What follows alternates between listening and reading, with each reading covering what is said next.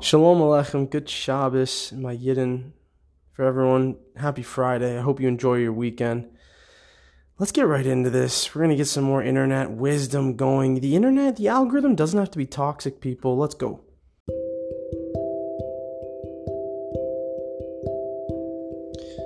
The person you are right now is the person you would have felt safe with as a kid. Let that sink in. When the student is ready, the teacher will appear. When the student is truly ready, the teacher will disappear. By Lao Tzu. And that is just so accurate. I love how they put two different meanings to readiness.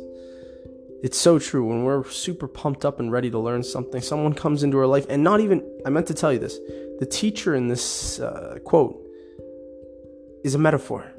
Teachers aren't people. Teachers are more often life and things. And so when you are ready for something in your life will appear to teach you about it. And that is simply the concept of where our mind goes, our energy flows. And I forget if there's a term for this, but I always talk about what you think about, you focus on. You see opportunity because of that. It's active manifestation. Sorry, that's the term. So think about that. When you hear, when the student is ready, the teacher will appear. Things in life pop up when you're ready for them. When the student is truly ready, the teacher will disappear. That means nothing will hold your hand anymore, and you'll be on your own. On your own because you're ready. Here's a simple saying. Be brave enough to let go. Just let go. And when you hear that, everyone's going to think it's something different. But I want you to be brave enough to let it go. Whatever it is for you, let it go, starting today. For me personally, I'm in the process of letting go, thinking I need certain things to be at peace and happy. Everything I need is inside myself. And so I'm still in the process of letting go these dreams and goals.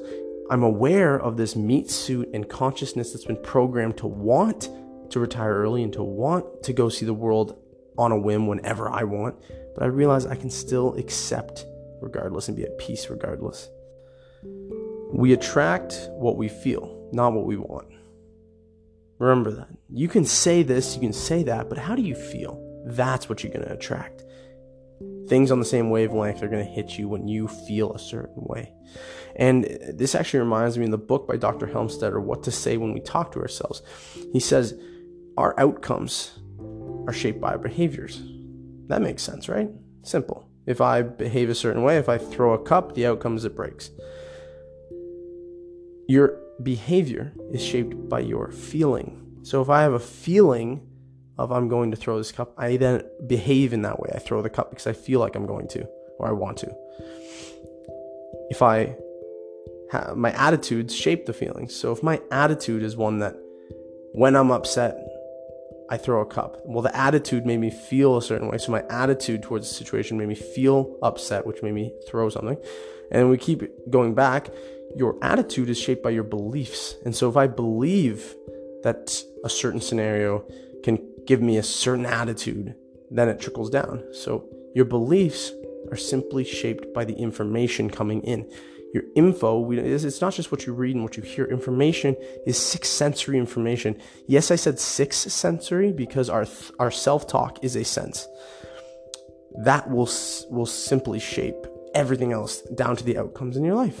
And so, I'll say it again, we attract what we feel, not what we want. We can say, I want, what's a good example? We can say, I want flowers right now.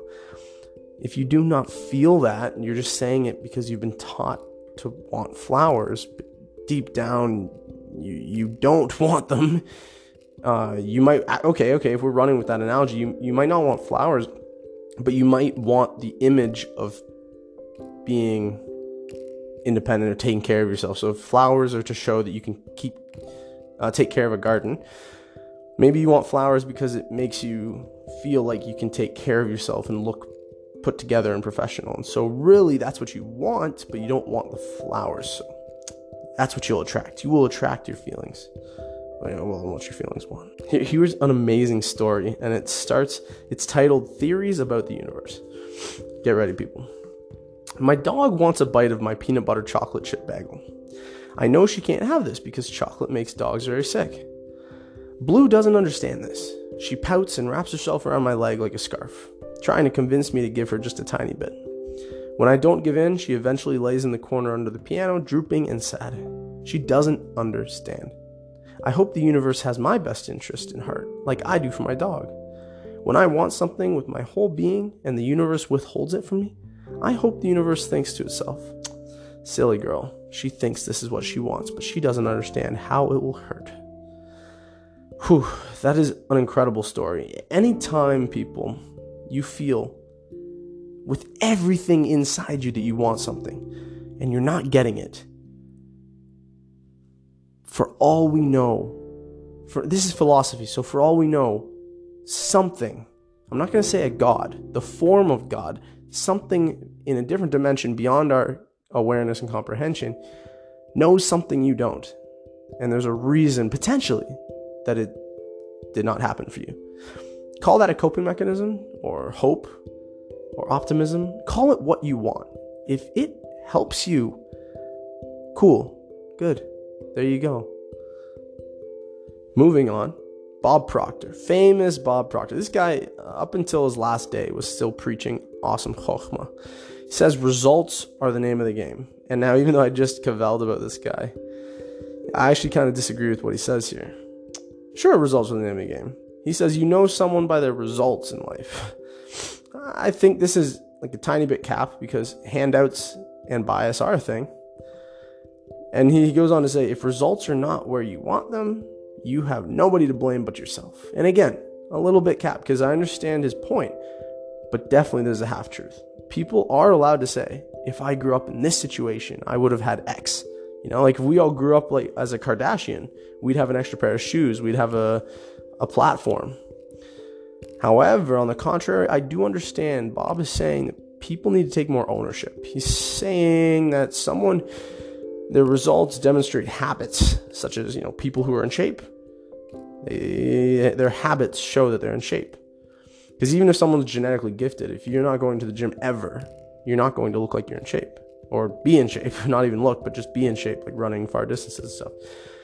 People who have invested a lot typically save their money, even if it's given. So and again, it's like, sure, genetically, and I'm going to say genetically, but just let's say someone's raised where they're given a ton of money every month from a trust, and they literally don't have to work because this trust just pays them.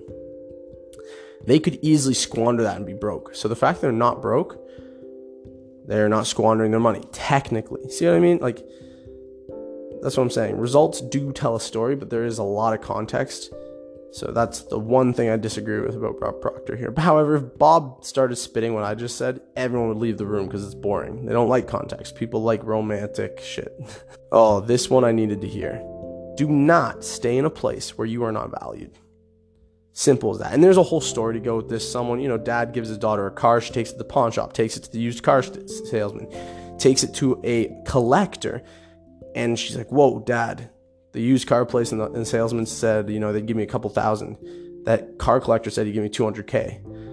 And the father, he says, this is a lesson that know your worth and that you are valued given the right place, right environment. Right away, I think of my past job, PFPC. You know what I mean? I wasn't valued as much, so I left. And now I'm in a place that I'm so valued. And it makes me wish I did it earlier. I think about Orthodox shuls. I've got a very really unique situation regarding my Judaism, and it's all these details don't really matter. However, just know there's certain things I can't do in an Orthodox shul, but I can do it in a less religious place, just because of my mother and how she converted. So instead of being all pouty and saying I'm done with Judaism. No, I love what Judaism have to offer. I love the gratitude in my religion. So I'm not going to ditch Judaism just because one place with one specific group of people aren't going to let me do certain things because of tradition. I'm going to go to places that they don't care, that other people are like me, and then we all can still do the same traditions. So there you go. And those are just my specific stories. You have your own specific situations too, where you are staying in places you're not valued, or vice versa. I was actually in Pride on Sunday. I was in Pride in Toronto. like, talk about a ton of people that growing up were not valued, which is so sad. And then finally they get to be around so many people like them that value them more than anyone else. That's the epitome of this. Anyways, moving on. Do not make permanent decisions based on temporary emotions. This is so key, people. Emotions are temporary. They're like the clouds that roll by. And this is why I was listening in the Happiness Lab way back. Someone talking about, like, we are the sky. The sky has been there forever. It will never go away because it's the universe. The clouds are created and destroyed. Therefore, they truly aren't real. It's an illusion, actually. Things that are created and destroyed are illusions because we've just given it a label, a definition. And so we've propped it up. And it's being propped up by pillars of our imagination, really. And that's why when we stop imagining them, they truly won't exist because they're made up. Yes, that we can touch and feel, but the fact that we touch it and feel and then call it something, it's not that thing. It never was that thing because we made it up. So anyways, going back a second is like temporary emotions are like the clouds that roll by. They're not real. You can observe them, but that's it. Do not identify with them and create this imaginary life that is shitty because of your emotions. You're the sky, and the sky doesn't have any good or bad. So, like, always be in this balance of peace. That's peace to me, actually, is that unmanifested state. Go listen to the episode on unmanifestation from Eckhart Tolle. Brilliant. And right away, this quote, don't make permanent decisions based on temporary emotions, it makes me think of, the conversion process. Like, as I mentioned a second ago, is I could technically be an Orthodox Jew, but it's a huge sacrifice. And based off a temporary emotion of being like, emotionally, I would like to be able to do this and do that. That's a permanent decision in my life for that temporary thing. Not worth it. I never actually talked about this on the podcast, so congratulations for hearing this. My suicidal thoughts and behavior years ago during school. Temporary emotions almost made permanent decisions. Anyways, let's move to IG. On IG, and sorry for that quick transition. I noticed I skipped over that deep thing, but whatever. I'm over it. There were some really great business tips that I want to share with you on IG. Number 1, sell the transformation, not the product. Awesome. Customers buy with emotion. Then they justify with logic. So sales are listening. Marketing is empathy. Writing is your communication. And ignoring soft skills makes for a hard life. I love that. Too many people, they don't listen in a consult. And they're just talking. I had a past employer. He would just talk people's heads off during a consult to the point, it didn't work. You have to listen to somebody. People like being heard, and you have to, so you can collect data, so you can looping in sales. I've talked about this on the podcast, is when you find a solution to their problem. And if you cannot, because they come up with another problem, you find a solution once again, providing value however you can. I guess since we're on this topic, so for example, you might think like things that are almost impossible to find a solution for. Someone says like, yeah, it's all great, it's just too expensive. Then you say, okay, what's the price you'd be willing to pay? Boom, they'll hit you. Now you put the ball in their court. They're going to say like something incredibly low. So let's say like $25 for a session. And you're like, okay, I'll tell you what, actually, you can do that. It's going to be half an hour. And it's going to be consisting of just this, and it's going to be once a month. And you're like, you can get that, you can spend that and get something. And you've created a solution. And then at that point, if they're like, no, but I want more for that money, you say, okay, listen, actually, that's just not the market. I can do the best I can. And that's not the market's price. Good luck. Like, we wouldn't necessarily talk like that. I'm just saying. That is how it goes. Specificity sells. Don't say quickly. Say in less than 30 minutes. Don't say the word fast. Say in less than 24 hours. Be specific in the way you talk, People like that. Specificity sells. Again, I never thought about this stuff, and I'm not a salesman. It's just a tiny part of my job, but I am fascinated by sales too, because sales it's kind of like manipulation. Like, you know how people think, and I love psychology. I love how people think. So sales is kind of like psychology. It's cool to me. People are always incentivized to share your ideas or product if it elevates their status. Isn't that interesting? You do this in 3 ways, apparently. Gamification, so use points, and people want to show off their points or that they're the best at something. Exclusivity, limit time and quantity of your thing so they're exclusive to your thing. And remarkability, make it interesting. They want to show off how remarkable it is that they're doing what you offer. Anyways, use the power of psychology in your marketing. That you can, and that's what he's saying, is those 3 things, gamification, exclusivity, remarkability, you can market those. Anyways, body doubling, this is now completely separate, but I'll finish with this for all my ADHDers. I don't have ADHD. I've gotten tested for it.